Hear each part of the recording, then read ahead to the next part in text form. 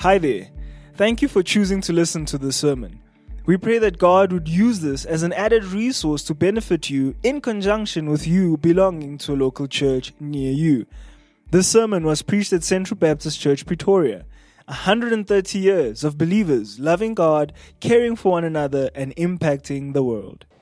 Right, won't you turn to your Bibles again, and this evening a third message from the 7 letters to the churches in the book of Revelation. So a final message.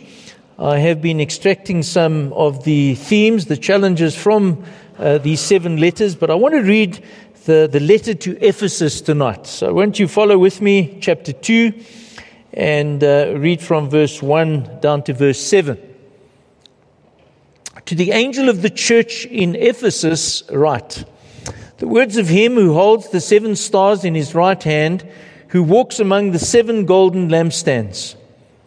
I know your works, your toil, your patient endurance, how you cannot bear with those who are evil, but have tested those who call themselves apostles and are not, and found them to be false. I know you are enduring patiently and bearing up for my name's sake, and you have not grown weary. But I have this against you, that you have abandoned the love you had at first. Remember, therefore, from where you have fallen, repent, and do the works you did at first. If not, I will come to you and remove your lampstand from its place, unless you repent. Yet this you have. You hate the works of the Nicolaitans, which I also hate. He who has an ear, let him hear what the Spirit says to the churches. To the one who conquers, I will grant to eat of the tree of life, which is in the paradise of God. So just so far, let's bow together in a word of prayer. Lord, thank you again that we can examine your word, that we seek to interpret it, to understand it, to apply it. And Lord, doing so dependent on your Spirit being at work through the proclamation of this word. And Lord, you stirring in our hearts, continuing to mold us and form us and challenge us, convict us. And Lord, encourage us even, we pray. And so, Lord, may the words that I speak tonight also be simple and clear. And may I know something of the enabling of your Spirit. In Jesus' name, amen. Well, I do want to start this message tonight by stating something that we know fairly well, that Jesus is coming soon. I think every believer, certainly those who believe the Bible, look forward to that day when Jesus will return. It's a fact that we're told repeatedly in the Bible and very clearly in the book of Revelation. And so it is true, we can look forward to that wonderful event, that wonderful day when Jesus returns and makes all things new. It's a day that we look forward to. However, in the meanwhile, we need to live. We are living. We gather together as a church. You go about your life from day to day. And Jesus is concerned, not only concerned about, but also interested in the present state of your spiritual well-being as an individual, but also interested in the spiritual state of the church, the local church as we meet even here tonight. So a couple of things that we've already looked at. It matters to him how you live out your faith. It matters to him how we together live out our faith. It matters to him, we've seen, that we extend ourselves as believers in hard work with the gospel, in the gospel, for the sake of his name and the church.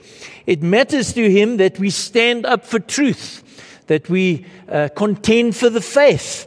It matters to him that we pursue holy living and that we project a holy life. And so over the past 2 messages, first message in fact, I looked at Jesus is concerned about what you do outwardly. It matters to him. The church matters. We as individuals, and of course, those of us who gather together as well. Well, this evening I want to go a little bit further and extract an additional theme from these letters. I once again want to look at what I call the hidden and the less obvious issues of our faith and our walk with God. And so I want us to consider what Jesus said, and simple outline this evening. First point, the unseen inside matters. Nobody else sees this. Nobody else knows this. We have some idea of what goes on inside of us, but God knows us completely. I used the illustration of biting into a peach when I preached that sermon on this topic. And perhaps just to remind you, in the same way that when you bite into a nice, shiny peach, you don't expect to find worms inside. You don't expect to find half a worm inside. The reality is our outward actions of our Christian life needs to be consistent also with the inner condition of your heart. There needs to be a consistency. Revelation chapter 3 verse 1, the letter to Sardis. I know your works. You have the reputation of being alive, but you're dead. So there's an outward impression, but the inward reality is something different. And it matters to Jesus that the outward reputation is not acceptable. It matters to him that the outward actions match the inner health, the inner spiritual health, the authentic spiritual condition of your heart. So the spiritual condition of the unseen inside matters to Jesus. Now, I did look at two of these unseen inside matters. I looked at the matter of hypocrisy and also looked at the matter of self-sufficiency. But tonight I want to go on. There is something more that Jesus speaks about, concerned about the unseen inside. I've simply put it this way. Be on the lookout for a rapidly beating heart. I'm looking around tonight, and I am aware that there are budding relationships. Am I right? You can see it in certain places. There's something rising above certain people's heads. And I think there's been some vibing. Am I right? Some vibing has been going on, and it's nothing new. Vibing has been going on for centuries, for years. Even old people like me used to vibe. And the point I'm wanting to make, it's a wonderful thing, it's a beautiful thing to see people vibing and developing a relationship. Coming together ultimately in marriage. And I've conducted many weddings, and it's a wonderful thing to see a bride and a groom standing together up front. And there is a certain evidence of the oohing and the googling, and I'm not sure what else we would call it, but the love of a bride for her groom and the love of a groom for his bride is obvious for all to see. Isn't that true? The wedding ceremony is always good evidence that this man and this woman, that their hearts are rapidly beating for each other. Can you hear somebody's heart down there? Okay. I used to think about that as a young person, and even along the way in my marriage, it's true that, isn't it, someone comes and captivates you? Another word I thought of, mesmerized. It's something to look forward to if you're still single. Can't find anybody. It's a wonderful experience. Okay, so now here's the point. This couple stand in front of their friends and family, unashamedly beaming their love toward each other. In their vows, and I see very often in the context of the Christian church, that a Christian couple write their own vows. But normally speaking, the vows consist of a commitment of devotion, a commitment of a willingness to sacrifice to each other, a willingness to be in submission to each other, a commitment to each other in being the best friends ever. I'm sure you've heard all of that stuff at weddings. And it's a delightful thing as the years go by to hear that brides and grooms continue to love and be devoted to each other. However, sadly, tragically, I've also seen couples who used to do that, but they don't do that anymore. They can't stand each other anymore. They openly complain about each other, spouse against spouse, and words I've even heard people say that she's a nag and he's an old goat. They did commit vows to each other. There's now no longer a spark of love evident. But then I've seen in other instances, other couples who simply tolerate each other. They exist together like passing ships in the night. Some couples not even, sadly, some couples not even sharing a bedroom anymore. She's no longer his heartthrob, and he's no longer her heartthrob. Is that right? Do you not want to be in love and married to someone where there's a vibrancy of love and devotion and intimacy, and you don't want that to cool off, you don't want that to evaporate? Don't you want to still be like that after 10 years of marriage and 60 years of marriage? Now, what we know to be true about love in our human relationships is also true in our relationship with God. And where I'm going to is that your present love for God matters to Jesus. It matters. The church at Ephesus was commended for some good things. They did not tolerate wicked men. They protected the church from false apostles. They endured hardship and they did not grow weary. But there's a flaw. There's a crucial flaw, and it undermines every single thing they're doing. Chapter 2, verse 4. I have this against you, that you have abandoned the love you had at first. Now, not many married couples here tonight, but imagine being married to someone who was a good cook, someone who kept the house tidy, a good housekeeper, someone who always sees to the garden, makes sure that the pool is backwashed and clean, the animals are fed and groomed, but never showing any affection. Fire of love is missing, it's absent. Wouldn't that be living with an efficient robot? We in the church, those of us who call ourselves Christians, often confuse activity and slavish loyalty with love. Love is much more than the fulfillment of duties. Love is about affection. It's about devotion to that person. It's about delighting, about enjoying being in the presence of that person. Love is about intimacy. It's about joy. Just think back to the Old Testament, and one of the stories I really like, and I think perhaps a love story. Jacob could work 7 years for the hand of Rachel. Why? And the 7 years passed so quickly because he loved her. There was emotion, there was affection, there was delight, there was devotion. And so we're told in Genesis 29, it seemed like only a few days to him because of his love for her. What goes wrong? How does a man or woman move from the joy and delight of a wedding day to the place of simply putting up with each other?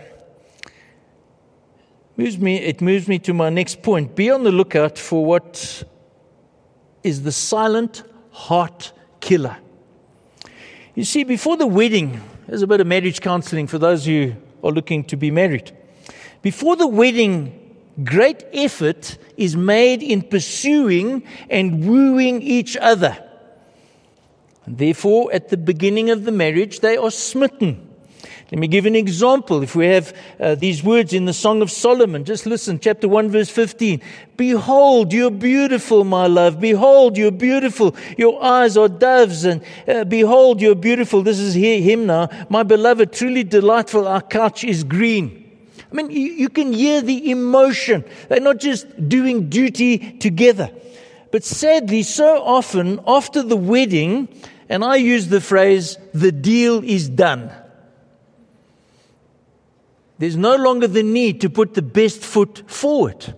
And so we begin to show our cracks and our blind spots and our failings. And we get so busy in just living life. And we end up, here's the silent killer, we end up neglecting to pursue the one that we committed to in love. Suddenly no more flowers on special days. Chocolates no longer arrive. Rather watch a game of rugby or soccer than sit and have a conversation and listening intently. Dating flies out the window. And the heart grows hard. The silent killer of the fire in your heart is neglect. The relationship is no longer a priority.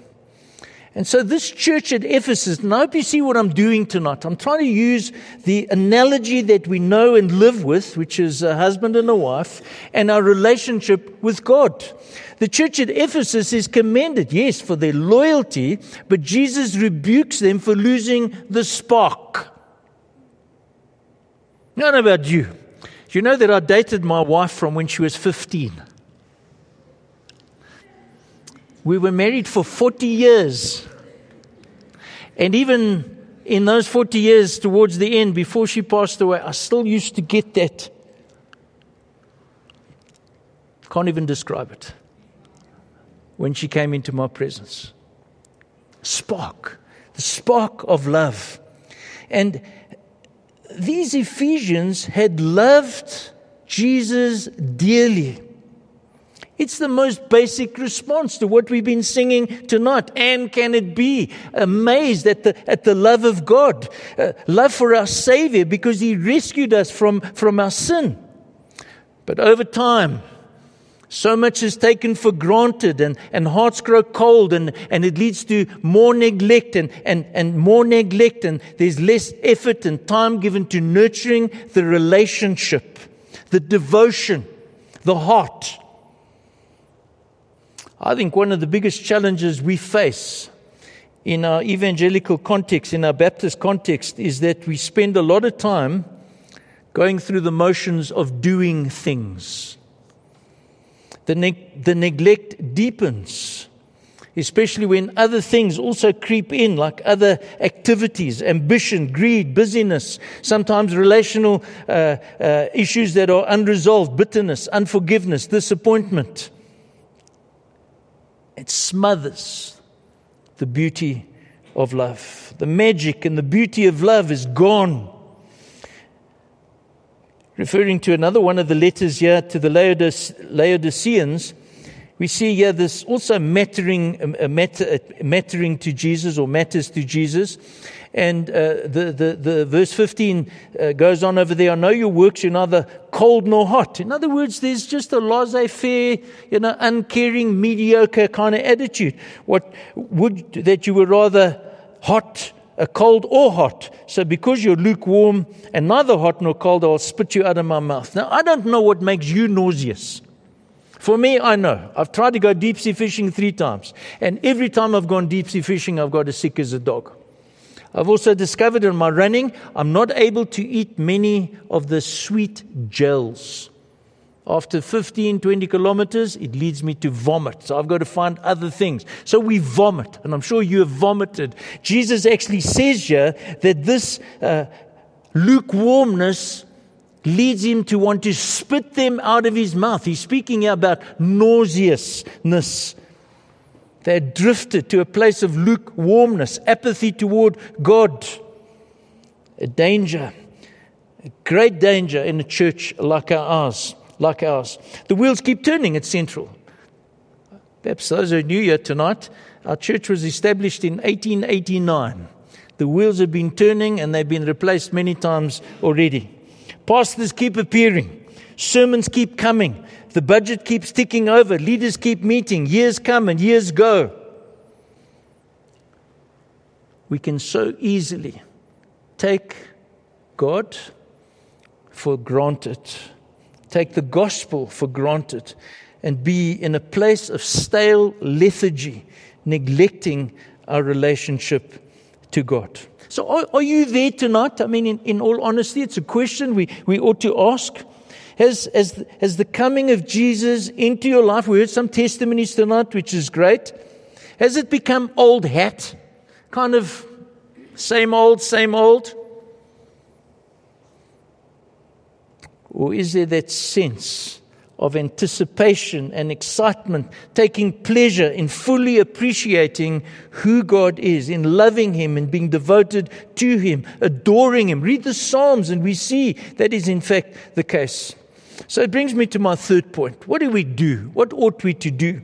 Again, just using the same outline, be on the lookout for ways to eradicate the silent killer. Chapter 2, verse 5. Remember, therefore, from where you have fallen, repent.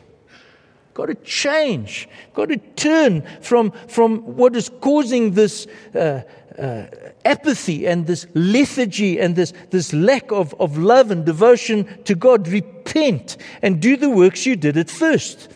If not, I will come to you and remove your lampstand from its place unless you repent. You know what he's saying here? The local church will disappear if people do not repent from their sin, in this particular instance to the church of Ephesus, repenting so that they have that spark of their first love again. I've not been to Turkey, but I understand that the church at Ephesus no longer exists. Don't know when it stopped existing, but I wonder if it is because they just drifted in their relationship with God.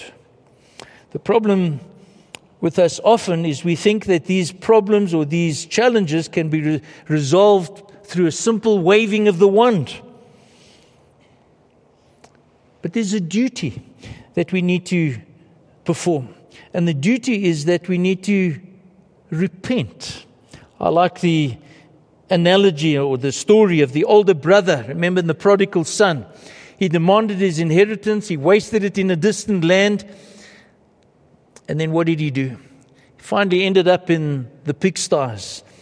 And so he had a duty, he had a responsibility, he had to make a decision. Get up out of the pigsty, out of this despicable, God-defying sin, and humbly go back to his father. Luke 15:21, the son said to him, Father, I have sinned against heaven and before you. I am no longer worthy to be called your son. Do you need to repent this evening? Turning back again to God in devotion, not just in what you do, but how you feel. 1 John 4 verse 9, in this the love of God was made manifest among us, that God sent His only Son into the world so that we might live through Him.